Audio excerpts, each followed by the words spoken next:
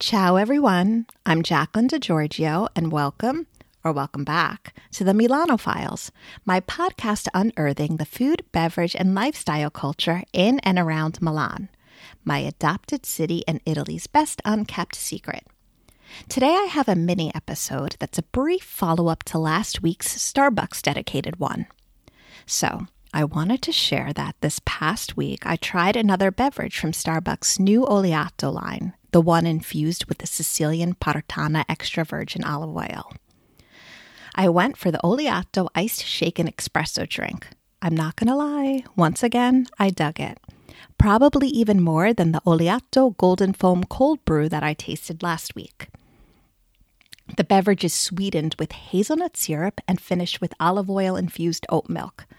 I definitely thought the olive oil flavor was more pronounced in this drink than it was in the cold brew, and the hazelnut syrup was just the right amount of sweet to not be too cloying.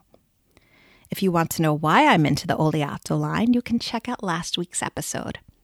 Thank you so much for listening to the Milano Files, and alla prossima!